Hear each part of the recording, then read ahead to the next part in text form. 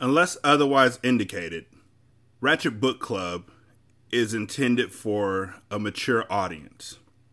Viewer discretion is greatly advised.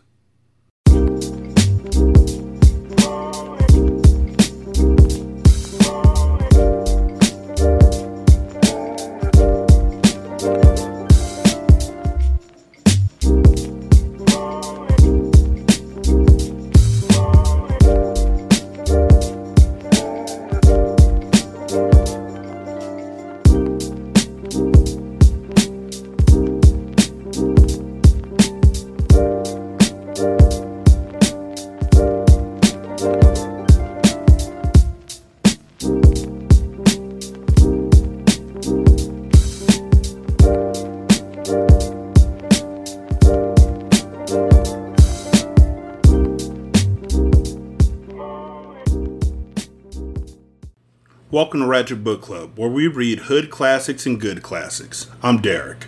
916-633-1537, Ratchet and Ratchet at gmail.com, Ratchet Book Club on Twitter, Ratchet Book Club on Facebook. Chapter 49. All the next day I waited for dusk to fall.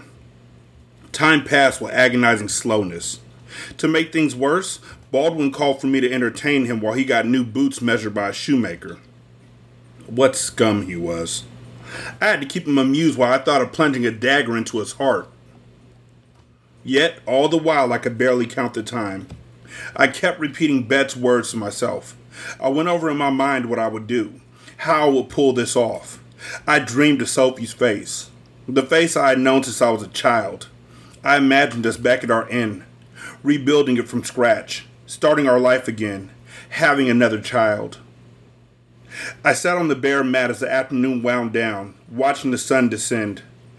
Finally, the light from the slats above my face grew dim. It was dusk. It was finally time to see Sophie. I made my way down to the kitchen. Bet was bustling about, complaining to the staff, a damp cloth pressed to her head for effect. I've got to lie down. I've got the Duke's meal still to prepare. Who will carry over the soup to the tavern? Hugh. What luck, she said, spotting me. Will you be a dear? I am but two hands, I joked to the staff, and one, I wiggled a finger and sniffed with a wrinkled nose, I use for scratching. That's all I need, Bet led me away. Just make sure the other stays out of the soup. She took a covered pot from the hearth and announced, Give it to Armand, the jailer, and give him that jug of wine. You done me a good turn, fool. Then she gripped me conspiratorially by the arm. I wish you luck, Hugh. Be careful. It's a bad place you go to now. It's hell. I carried the pot and jug of wine across the courtyard. My arms trembled a bit. 2 guards stood at the door of the keep, different ones than those who had booted me away the other day. Ding, ding, ding! Dinner bell, I announced ceremoniously. Who the hell are they putting to work in the kitchen now? One of them asked. I do it all. Jokes to dessert. The Duke's expenses must be trimmed. The Duke must be bankrupt if he sent you, the other guard said. To my relief, they didn't question me. One opened the heavy door. If you had nicer tits, I'd carry it down for you, he sniffed. The door slammed shut behind me. I felt a tremor of relief. I was in. I stood in a narrow stone corridor lit only by candles. A narrow stairway leading down. A draft hit me, then noises. The clang of iron, someone calling out, a high-pitched wail. I stepped down cautiously, my heart nearly bounding out of my chest, my neck beaded with cold sweat. I descended one step at a time, the pot clanging against the narrow walls, the wine jug pressed to my chest. The fearsome noises intensified, the smell grew horrible, like burned flesh. It made me think of Civito. I winced. Poor Sophie. If she was here, I had to get her out. Tonight. Finally, the passageway leveled out into a low, dungeon-like setting. The foul stink of excrement was all around. There was shouting from within, like that of mad people, terrifying moans and shrieks. I saw a hearth, and in it, iron instruments, their tips white with heat. My stomach grew hollow. Suddenly, I did not know what to do, if I found her. Two soldiers sat straddling a wooden tabletop, stripped down to sleeveless tunics and skirts. A swarthy woman, hulking, imposing shoulders, snickered at the sight of me. We must be fucked. Look who brings our dinner. You're Armand? I lugged the pot over. He shrugged. And if you're the new chef, the Duke's really got it in for these poor bastards. Where's Bet? Down with a headache. She sent me instead. Just set it here. There's a pot from this afternoon you could take back up. I placed the pot on the table by a stack of wooden bowls. How many guests tonight in the tavern? What's it to you? The other asked. Never been down here before. I looked around, ignoring him. Cheery. You mind if I take a look? This isn't a marketplace, fool. You've done your chore. Now bug off. My chance was slipping away. I felt I only had a moment more to make my case. Come on, let me take in their food. I spend my day making silly jokes and spinning around like a top. Let me take a look. I'll bring them their bowls. I placed the wine jug on the table in front of them. Anyway, you guys really want to touch that slop? Armand slowly pulled the jug towards him. He took a swig of wine, then passed it along. Look, this is me real quick. I'm just busting in. So, if you have Hulu, which of course you do because now everybody has at least 6 streaming services they all watch repeatedly. I'm not going to say all the streaming services I listen to or watch because one of them is none of your business.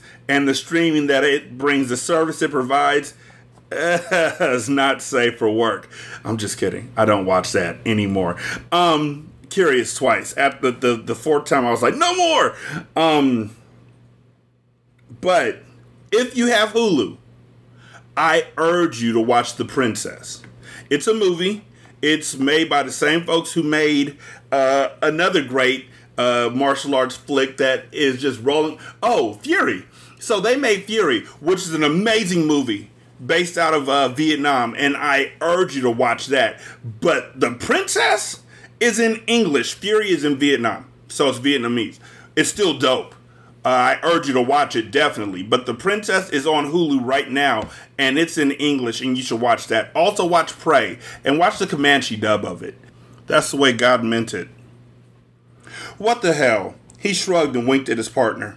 Why not give the jester's dick its rise? Take what you want in there. It's free for the asking. Chapter 50. I turned a corner in the dungeon, and then I could make out the cells. The odor here was beyond belief, nearly unbearable. My God, Sophie. I finally sat down the soup pot and started to work. These people had to be fed, and while I did the task, I would search for Sophie in every dark corner. I began sloshing thin, murky gruel in the bowls. My heart beat like a warning bell, swung furiously back and forth. I carried 2 bowls to the first cell. My hands were trembling. Soup splattered on the floor. At first glance, the cell seemed to be empty. It was like a cave opening, dug out of solid rock and just a few feet deep. No light or sound, just the reek of human filth. A wet rat slithered out in front of my eyes. Then, in back, I saw the glow of eyes. They flickered, tremulous and afraid. From out of the shadow, a head, hairless, gaunt, a sunken face covered with runny sores. The prisoner crawled towards me, wild-eyed. I must be dead if it's a fool come for me. Better a fool than St. Peter. I knelt and shoved the bowl under the bars. His thin, palsied hand darted out and grabbed the wooden bowl. A momentary sadness ran through me. I had no idea what he had done to put him here. In Triel, there was no reason to assume he was guilty of anything. But I was not here for him. In the next cell was curled a Moor. He was naked and filthy. Rats nibbled at sores on his legs. He muttered in a tongue I did not understand. He barely looked up at me, glassy-eyed. Take heart, old man. I passed the bowl under the bars. Your time is almost up. I moved on to the next cells, not even going back for more soup.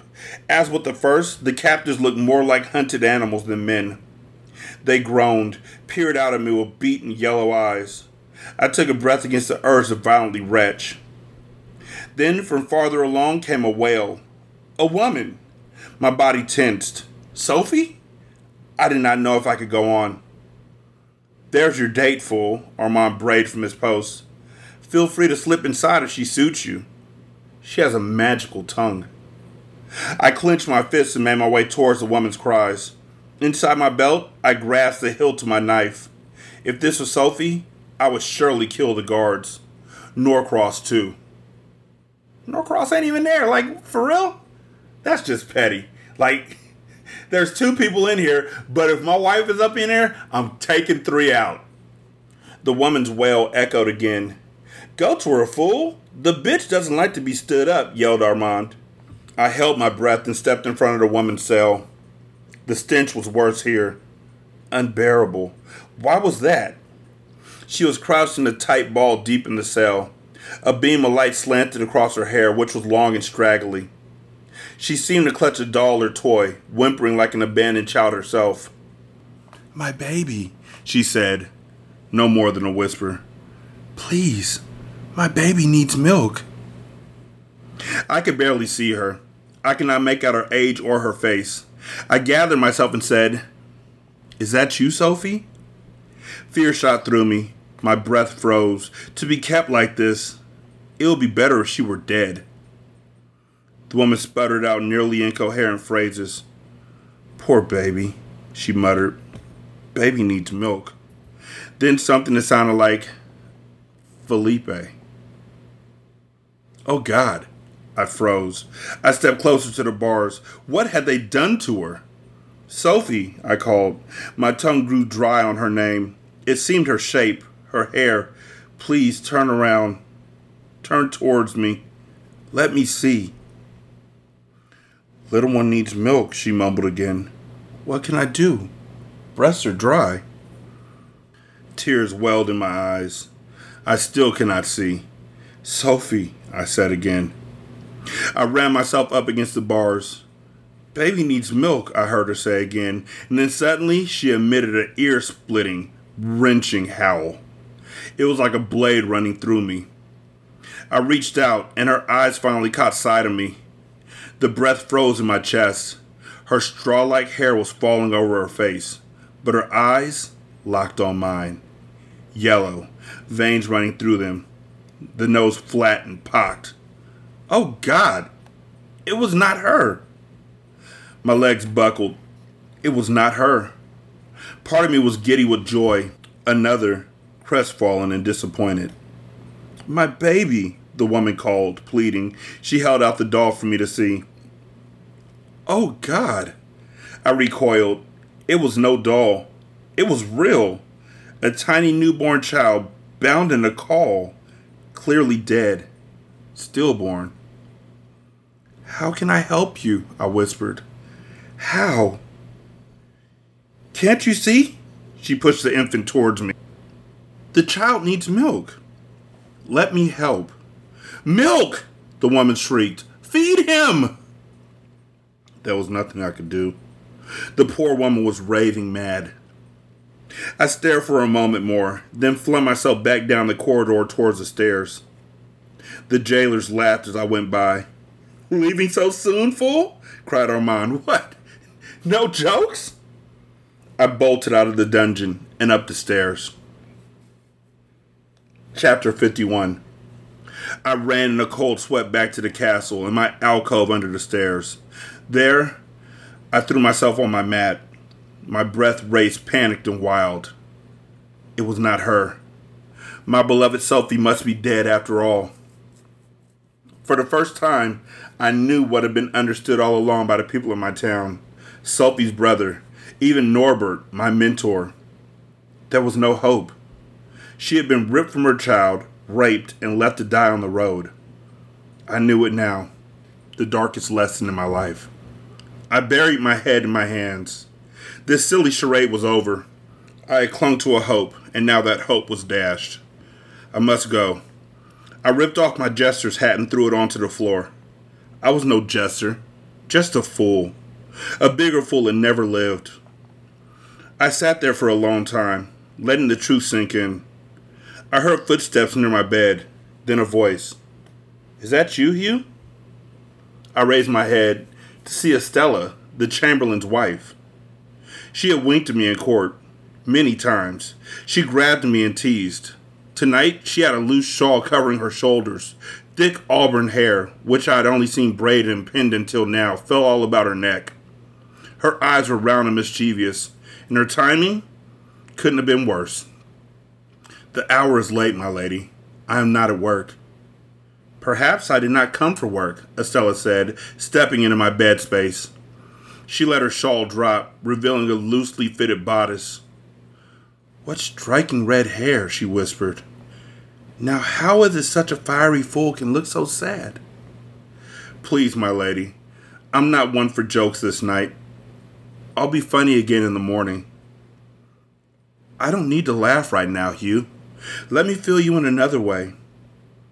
She sat down beside me, close. Her body was scented with fresh lavender and lilies. She reached out and stroked my face. I moved away from her touch.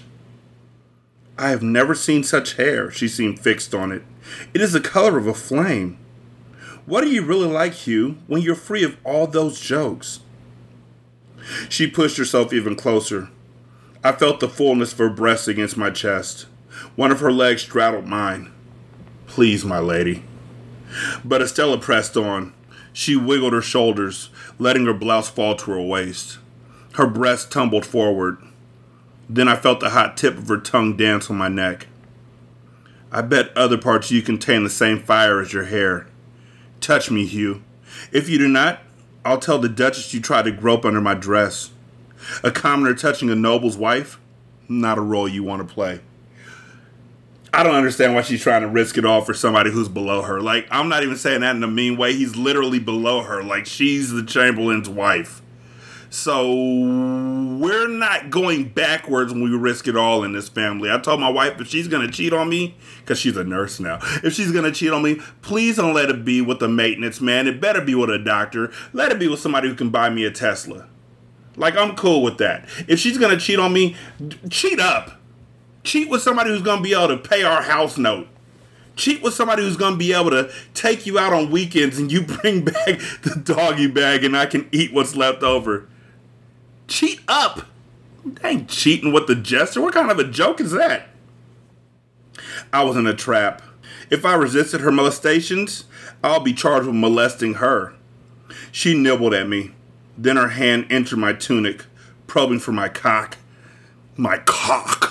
Cock. I'm sorry. Every time I see that word, cock. It's still like one of the whitest words in the world. I've never heard, even now, I've lived a long time. I still haven't heard a black person say cock. Cock. Cock. I know. This is a book. I didn't put the explicit on it. I didn't know they were going to be talking about cock. Cock. At that moment, I felt the tip of a blade digging into my neck. I held very still. A male voice boomed. What mischief have I stumbled onto? Chapter 52. The knife slowly drew back and I turned to face Norcross. The monster was grinning down at me. Norcross dug the blade in again, and I felt the warmth of blood trickling down my neck. A nasty situation, fool. The Lady Estella is the wife of the Duke's Chamberlain, a member of the court. You must be mad to wag your dick at such a lady. See, even he doesn't say cock. Panic pumped through my chest as I realized I had been set up. I did nothing, my lord. My heart pounded wildly. The little dick had no urge, Estella sighed. It seems our fool's only ardor is in his hair. Norcross grabbed me by the tunic and raised me, blade under my chin. Suddenly, the bastard's eyes lit up with recognition. His hair. I do know you from somewhere else. Where, fool? Tell me. I saw that I was doomed. I shot a glare back in his face. My wife. What'd you do to Sophie? Your wife. The knight sniffed. What would I do with the wife of a lowly fool? Except fuck her. Like, I understand the question. It just doesn't make any sense. Like, I don't fuck down. Like, I don't cheat down. Dude, like, I just cussed. He cussed first. I guess I should put the explicit on this one. Okay, cool. I'm safe. What do you expect him to do? He doesn't fuck out of his league. He's going up in the rankings. You should have known this is a setup.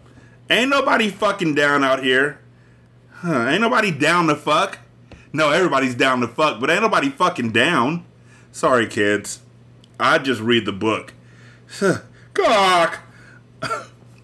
I lunged towards him, but he gripped me by the hair, and with the leverage of his arms and the blade stuck firmly under my chin, forced me down slowly to my knees.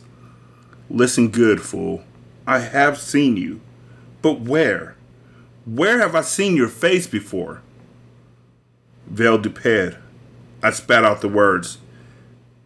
That little shithole, Norcross snorted.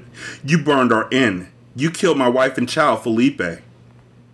He was thinking back. The tiniest smile cracked his lips. I do remember now. You were the little red squirrel who tried to stop me from dunking the miller's son. Norcross's smile widened. And what of the vaunted Hugh, the jester of jesters who studied under Norbert at Boré? His grin deepened into a roaring laugh. You? You are an innkeeper. A fraud. I pressed towards him again, but his blade stabbed into my neck. I felt it cut skin. You took my wife. You hurled my son into flames. If I did, all the merrier, you lowly worm. Norcross shrugged. Then he winked at Estella. I can tell that you're greatly offended, my lady. Go now and report the affront. She righted her blouse and scurried away. I will, my lord. Thank you for coming when you did. She ran out the room. Guards! I heard her shout echo. Help me! Guards! Norcross turned back to me. His eyes were hard set and victorious. What do you say, fool? It seems the laugh is mine after all. Chapter 53. I was hurled, hands bound, into a dark, empty cell on the castle's first floor. There I nervously passed the night. I knew my fate was sealed. Lady Estella would play the offended role, just as she had played me last night. Norcross, the vindicated hero. It would be my word against that of nobles. All the laughter in the world couldn't save me now. I was jolted by a loud rattling at the door. A sliver of light appeared beneath it. It was day. 3 brawny guards in Baldwin's uniform came into the room. The captain yanked me up. If you know any good jokes, Carrot Top, now would be the time. I was pushed roughly into the great hall. The court was buzzing with knights and courtiers just as it had been the day I arrived. A messenger was informing the court about some renowned knight who had been slaughtered by outlaws in a neighboring duchy. Baldwin slouched in his elevated chair, chin in hand, and beckoned the man forward. The vaunted Adhemar, killed in his own home. Not just killed, my lord. The messenger was clearly uncomfortable, forced to deliver such news.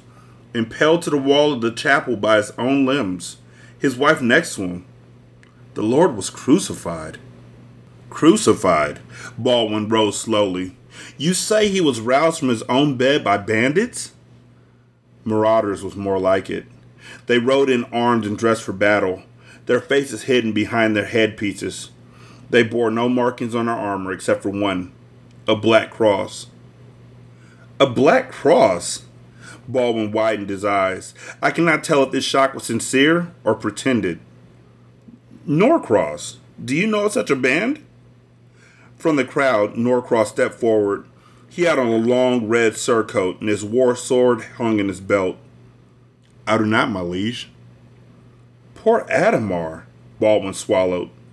Tell me, messenger, what treasure did these cowards seek? I know not. The messenger shook his head. Adhemar had just returned from the Holy Land, where he had been wounded. He was said to have come back bearing valuable spoils. I had heard the very ashes of St. Matthew. The ashes of Matthew, Baldwin said. Such a prize would be worth the price of a kingdom itself. Only one relic is holier, Norcross said. The lance of Longinus, Baldwin's eyes flashed, whose blade was dipped in the Savior's own blood. Hidden riders, burning and slaughtering. I did not doubt Norcross was behind these murders too. How I wanted to cut his throat. Lord, Norcross continued, Adhemar's fate is sealed, but there is other business to be done. Ah, yes, The fate of our little fool. Baldwin waved the messenger away, then sat back down and with his finger motioned me forward. I am told, fool, your little dick was wagging itself around where it doesn't belong. You seem to have offended a great many people in your short stay with us. I glared at Norcross. It is I who have suffered the greatest offense. You? How so? Baldwin chuckled. Was Breezemont's wife so unpleasant? He picked a fistful of nuts out of a bowl and began to munch. I never touched the lady. And yet, the evidence says otherwise. You contradict the testimony of a member of my own court. The offended party as well. Against the word of a fool, from what I am now told, not even a true fool. I wrestled in my bonds towards Norcross. This noble member of your court has killed my wife, my lord. My wife and child. There was a hush in the crowd. Norcross shook his head. The fool has it in his mind that I ruined him as punishment for abandoning his obligation to you when he ran off to the crusade. And did you, knight? Asked Baldwin. Norcross merely shrugged. Truly, lord, I do not recall. A trickle of the cruelest laughter sprinkled through the room. The knight does not recall, ex-fool. Do you contradict again? It was him, your lordship. His face was hidden, just like it was at this poor knight spoken of today. Norcross stepped towards me, reaching for his sword. Again, you incite me, fool. I will split you in two. Be still. The Duke put up his hand. You will have your chance. You make a grave charge, fool. Yet I am informed the crusade continues, that the armies of Raymond and Bohemond are right now inside of the holy city. Yet you, somehow, are here. Tell me, how was your service there discharged so soon? I was about to stammer back a reply, but to this charge I had none. I dropped my head. A convicting silence filled the room. Baldwin curled a smile. You claim injury, fool, yet it seems it is your offenses that begin to add up. To the crimes of adultery and fraud, I must add desertion. A rising anger swelled in my chest. I lunged in my bonds towards Norcross, but before I had gone a step, the Duke's men kicked me to the floor. The fool wants at you, Norcross, Baldwin said. And I him, my lord. And you shall have him, but it belittles you, knight, to take him in contest. I think I have let you suffer ill from this squirrel once too often. Take him away, he waved. At noon tomorrow, you may chop off his head. You honor me, the knight bowed. Baldwin shook his head sadly. Fool, innkeeper, spy, whatever I should call you, it is a great shame. We'll have to do a palin post once more. For your stay here, you certainly provided a good laugh.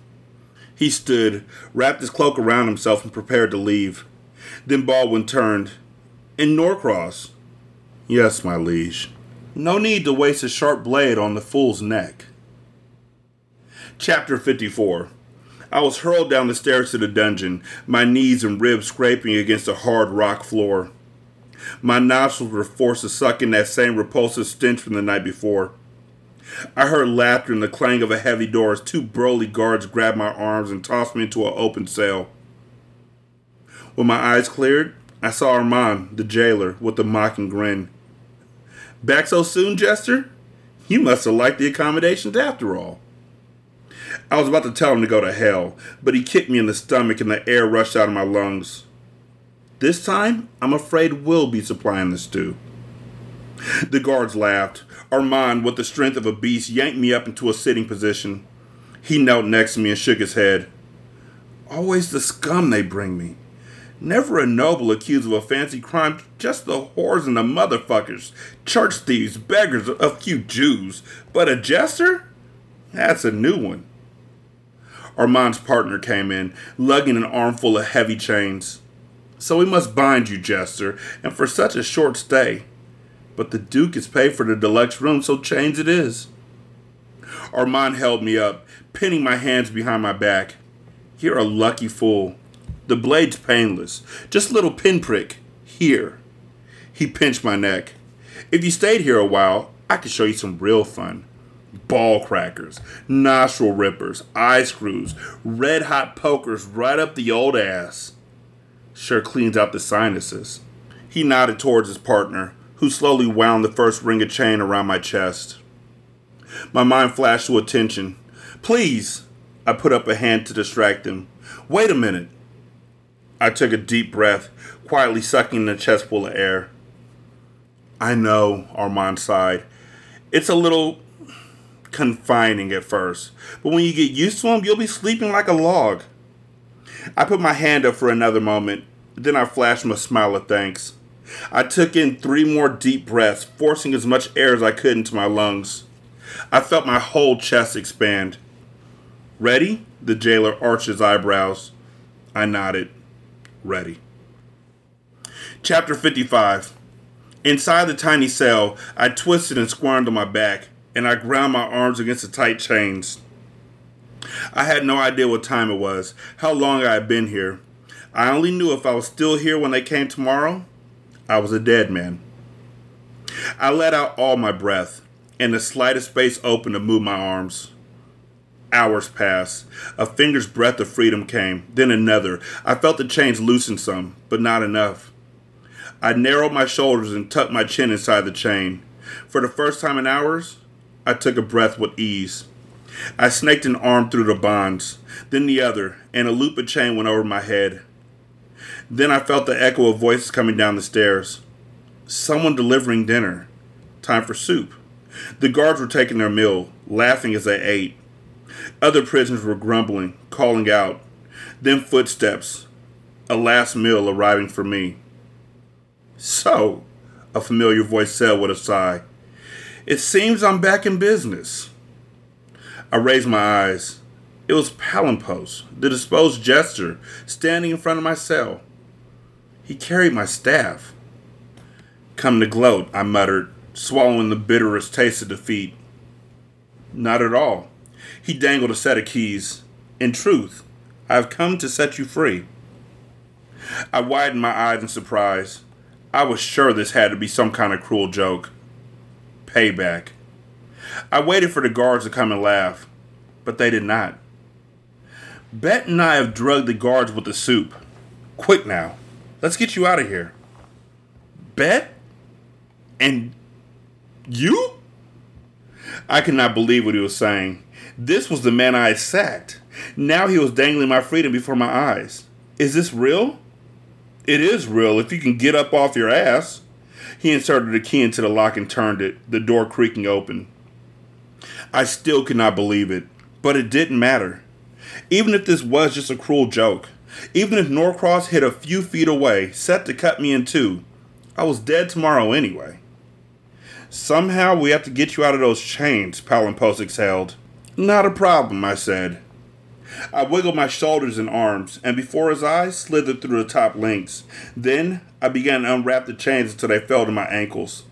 I kicked them free. The jester looked astonished. Damn, you are good, he exclaimed. Quick, come. I held him back. Why? Why are you doing this for me? Professional courtesy, the jester shrugged. Please do not joke. I put my hand on his shoulder. Tell me why. Okay, I gotta say it again. You know I have to. You know I have no choice. Please do not joke. I put my hand on his shoulder. Tell me why. He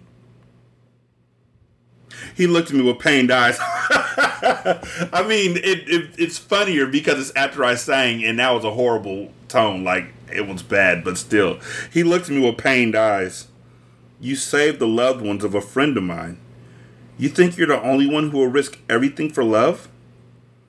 I stared at him in disbelief. You? And Bet? What's so hard to believe, man? Besides, it would have been a shame to waste you. You weren't really half bad. He handed me my pouch of belongings, my staff, and a dark-colored cloak. I removed the knife from my pouch and put it in my belt, under my tunic. Then I donned the cloak and headed for the stairs. Not that way, Palimpos cautioned, taking my arm. Follow me. He led me deeper into the dungeon. The jagged cavern widened, then narrowed again into an opening no bigger than a small cave.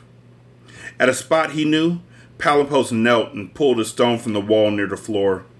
A passageway appeared. There was a fork halfway through. When you reach it, head left. It empties into the moat. Head towards the forest. In the darkness, you'll be safe. Go right and you'll end up back at the castle. Remember, left. I crouched down to the passage. You're a good man. I'm sorry that I caused you any harm. Oh, what's a little risk of one's life when there's love in the air? He grinned. Tell Norbert he should not sleep easy. Next time, it'll be I who presses the attack. He pushed me forward, and I steadied myself with my staff. The passage was low-ceilinged, narrow, and jagged. My feet struck cold water up to my shins. It smelled foul. I bumped into floating objects. I was sure they were dead rats. I waved goodbye and, leveling my rod, hustled through. Left, Palimpota said, beyond the castle walls, to the forest, and freedom. But when I got to the fork, I didn't hesitate. I turned to right. I headed along the dark, murky walls, back to the castle. There was one last thing I had to do. Chapter 56. The dark tunnel led out, in all places, in the hearth of the great meeting room deep inside the castle. I pushed the stone slab out of the way of the opening and wormed my way through. Sleeping knights lay all around. If they woke, I was as good as dead. I crept silently about the room, lifting a sword from one knight who snored dead to the world. I snatched a piece of cheese off the floor and ate the morsel furtively. Then I hurried out the room. I knew not what hour it was, but the castle halls were dark and completely quiet. Declining candles flickered against the walls. I rushed towards the castle's main entrance, careful not to encounter anyone. Outside the entryway, my heart relaxed. I had not been seen. Soldiers milled about the dark courtyard. Guards paced on the ramparts. A horse neighed as a rider galloped in from outside. I quickly crossed the courtyard, huddled in my cloak. I knew the room where Norcross slept, one near the barracks. It lay up a narrow stone staircase, torches lighting the walls on either side. I made my way to the door. Then I took several deep breaths. A flash of nerve slithered down my spine. From inside the room came curious noises, giggling and squeals. The bastard was in, all right. I removed the sword from under my cloak. This was for my wife and child. You are stupid. Like, if I got away, I ain't coming back. Like, the very next minute, like, you let me out and I go right back. Like, if somebody tells me you're getting a whooping in the morning for eating this cake and send me to the room to think about what I had done, and then somebody else unlocks the door and lets me out, I would be a real fool to go back and eat that cake. But at the same time, if it's lemon cake, I'm going to risk it all. I am. I understand now. I get it. Your wife is lemon cake. Okay. Chapter 57. I unlatched and pushed open the heavy door to Norcross's room. It was dimly lit. A mound of clothes lay on the floor. Norcross's. And a lady's. There was a sound of heavy panting and grunts. On the heavy posted bed, I saw a partially clad woman bracing her arms against the headboard with her legs akimbo. Norcross, wearing only his undertunic, hammered her from behind. It took me a moment to recognize the Lady Estella. Her and Norcross's ardor was so great, I wasn't spotted until I was well into the room. The knight turned first. Who goes? I stepped forward into the light and winked at Estella. My lady, I bowed. It seems you're once again offended. As often as possible, it appears. You, Norcross said. His eyes lit up as if he were staring at a roasted side of beef. Me, I replied, a smile on my lips. Norcross pulled himself off Estella, who covered herself with bed sheets. He stood up, his prick still quivering. That goes right alongside cock. Prick. And people use that as a put down. You're a prick. You're a cock. You're a prick. His prick still quivering, and crudely wiped himself with his own shirt. That had to be nasty. I mean, I'm certain that them folks weren't washing, and he was just all out and metal and hot and just sweaty balls and dick, and then he was inside of a lady who I don't know, smelled like lavender. I'm not going to shame her. Not going to do it. Get in where you fit in. But now he's going to be walking around with his shirt, holding it up to people's face like, sniff this. Smell this shirt. Smell this shirt. However you got yourself free, you have great balls to come here. Good. Then at least one of us does, I said, glancing down. Norcross curled a smile. In no hurry, he reached for his sword. I might as well take your head tonight. Then I can sleep late tomorrow. Estella grabbed her garments and ran, half naked, towards the door. Don't go, Estella, Norcross said. Nothing perks my prick like spilling a man's guts in front of him.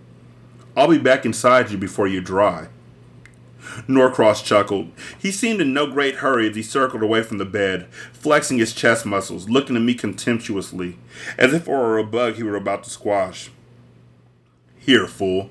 Have your justice. Then he let out a fierce cry and swung his sword at my neck in a mighty arc. I stood my ground and his sword clashed against mine with a loud clang. At the impact, I swung underneath, but Norcross parried as if his sword had no weight. He was a skilled fighter. I could see that from the first blows. I had learned well in the crusade. I was certainly frightened at no one. But it flashed in my head that he was far more experienced than I. A knight. And a killer of women and children. Norcross grunted and swung his sword fiercely, as if to cut me in two. I leapt backwards, the blade slicing by with a loud whoosh. Norcross swung the weapon in a continuous motion and charged me again. I breached my sword to take the blow and force his to the floor. We stood there, eye to eye, our swords pinned. You fight like a woman, he grinned. Then he butted me in the forehead and sent me reeling. I caught myself on the bed, Estella scampering out of my way. He charged again, this time hammering his sword twice at my shoulders. Somehow, I blocked both blows. Sparks flew from the clash of steel on steel. The chilling clang of death reverberated in my ears. I swung back. Norcross blocked it with ease. He stood up my sword almost effortlessly. Then, as he pushed it downward, it grazed against my arm, taking a slice of flesh. I let out a howl. Singeing pain sliced through me. The wound ran red on my forearm. Know the feel, Norcross grinned assuredly. That will be your neck a moment from now. He came at me, swinging his mighty sword back and forth. I blocked it 2, 3 times, but the weight was overpowering. I felt my arms growing weary. Each blow I found myself parrying late. I was a mere instant from having his sword plunged in my chest. I wanted to kill him. I wanted him to die. But I was losing. Any moment might be my last. Finally, he forced me back into a corner. Frantically, I swung one last time, and he blocked me with ease. He was laughing, knowing he had me. His stale breath was in my face. The smell of his sweat tormented me. The awful sneer on his face could be the last thing I ever saw. Go to your grave knowing that I fucked your wife. I shot my seed into her, and when I finished, she asked for more. My sword was slipping in my grip. He was closing on my neck, inches from slicing through the bone. With my free hand, I reached into my belt. My knife there. My last chance. Norcross's eyes were fiery and determined. Listen close, fool. That is the last thing you will ever hear. For Sophie! For Felipe! I yelled in his face. In that instant, I shoved the knife upward into his chest. I felt sinew tear, bone crack, but he did not move a muscle in his face. I pushed the knife harder and harder, but his gaze bore down on me. Incredible! He continued to press his blade into my neck. Then Norcross opened his mouth as if to add one last thought. This time, a stream of blood rushed out. I saw his hands loosen on the sword. Then he took a step backwards. A stagger, actually. I pushed him away, my knife buried deep in his chest. Estella screamed as if the knife were sticking in her. Norcross was trying like a drunken man to regain his balance. He wobbled, then he fell to his knees. He looked up at me, disbelief in his eyes, cupping his own vitals in his hands. Then he keeled over, dead. I felt overcome, at first with relief and then with sadness.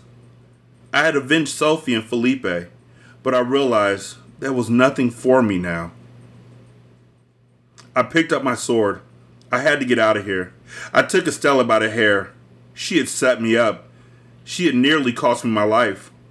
I held her pretty head back and ran the tip of my sword across her neck. Do not shout or call out. Do you understand? She nodded, terror in her round eyes. You are most lucky, I said, forcing a smile, that I am a gentle fool.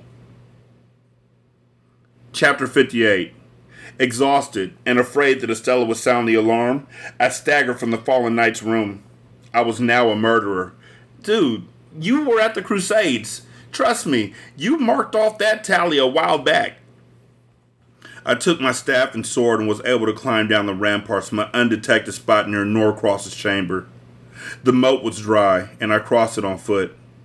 From there, I ran in the shadows through the darkened streets of the surrounding village. Ran until I found the woods. My arm hung like a roast sliced open. The wound was bleeding profusely. I came upon a stream and cleaned it as best I could and tied it with a strip of cloth from my tunic. I was an outcast again, a criminal now, not just a deserter from a far-off war, but a murderer, a killer of a noble. No doubt Baldwin would come after me. I needed to put as much distance as I could between me and Triel. But where would I go? I hid in the woods, keeping off the main roads. I was hungry and cold, but the knowledge that I had avenged Sophie and Felipe warmed me inside. I felt vindicated, restored. I hope God forgave me. Just after first light, I heard a loud rumble. I hid in the brush as a posse of armed riders dressed in Baldwin's colors galloped by. I didn't know where they were heading. Vale du Pere? Sweeping the roads and villages?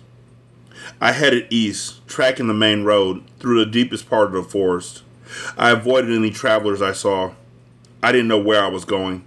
My arm ached and throbbed. A day out, I came to a fork in the road that I now knew well. I had passed her on my recent journey to Triel. To the east lay my old village, Vale du Pere. A day's trek. My inn was there. Matthew, my brother-in-law, what family I still had. My friends, Odo, Georges. Memories of Sophie and the grave of my poor baby son. They will welcome me there. I was Hugh, spinner of tales. I made everybody laugh. Surely they will welcome back a lost son. Then a sharp sadness came over me. I couldn't go back there.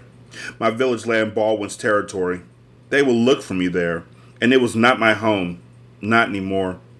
Just a place where memories will haunt my dreams. Like a good song, life has verses, the Goliards had taught me. Each verse has to be sung. It takes all of them to make a song. It is the entire chanson you name. But when you think of it, when you smile, it's a favorite verse that delights your ears. Sophie, for me, you will always be that verse. But now I must go. I must leave you. I gripped my staff. I took a deep breath. I chose to trail north, towards whatever new life lay ahead, towards Boré. 916-633-1537, wretchedandratchet@gmail.com, Ratchet Book Club on Twitter, Ratchet Book Club on Facebook. Leave a review on Spotify. It takes like 8 seconds. You can leave a review on Apple Podcasts. You can leave a review on Podchaser and then copy and paste that into the Good Pods app. You can donate to the show at patreon.com/singlesimulcast or at buymeacoffee.com/sscast or on the Good Pods app. You can leave a tip in the tip jar. Thank you so much for listening. I greatly appreciate it. Y'all be good. I'm going to holler at you later. Peace.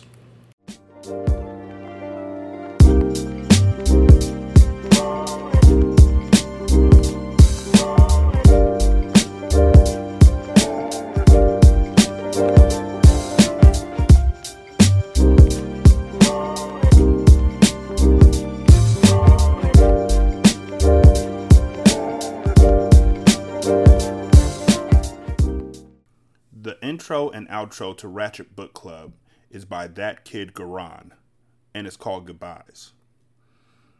You can email him at tkgbeats94@gmail.com for more information on how to lease this beat. This is Single Simulcast.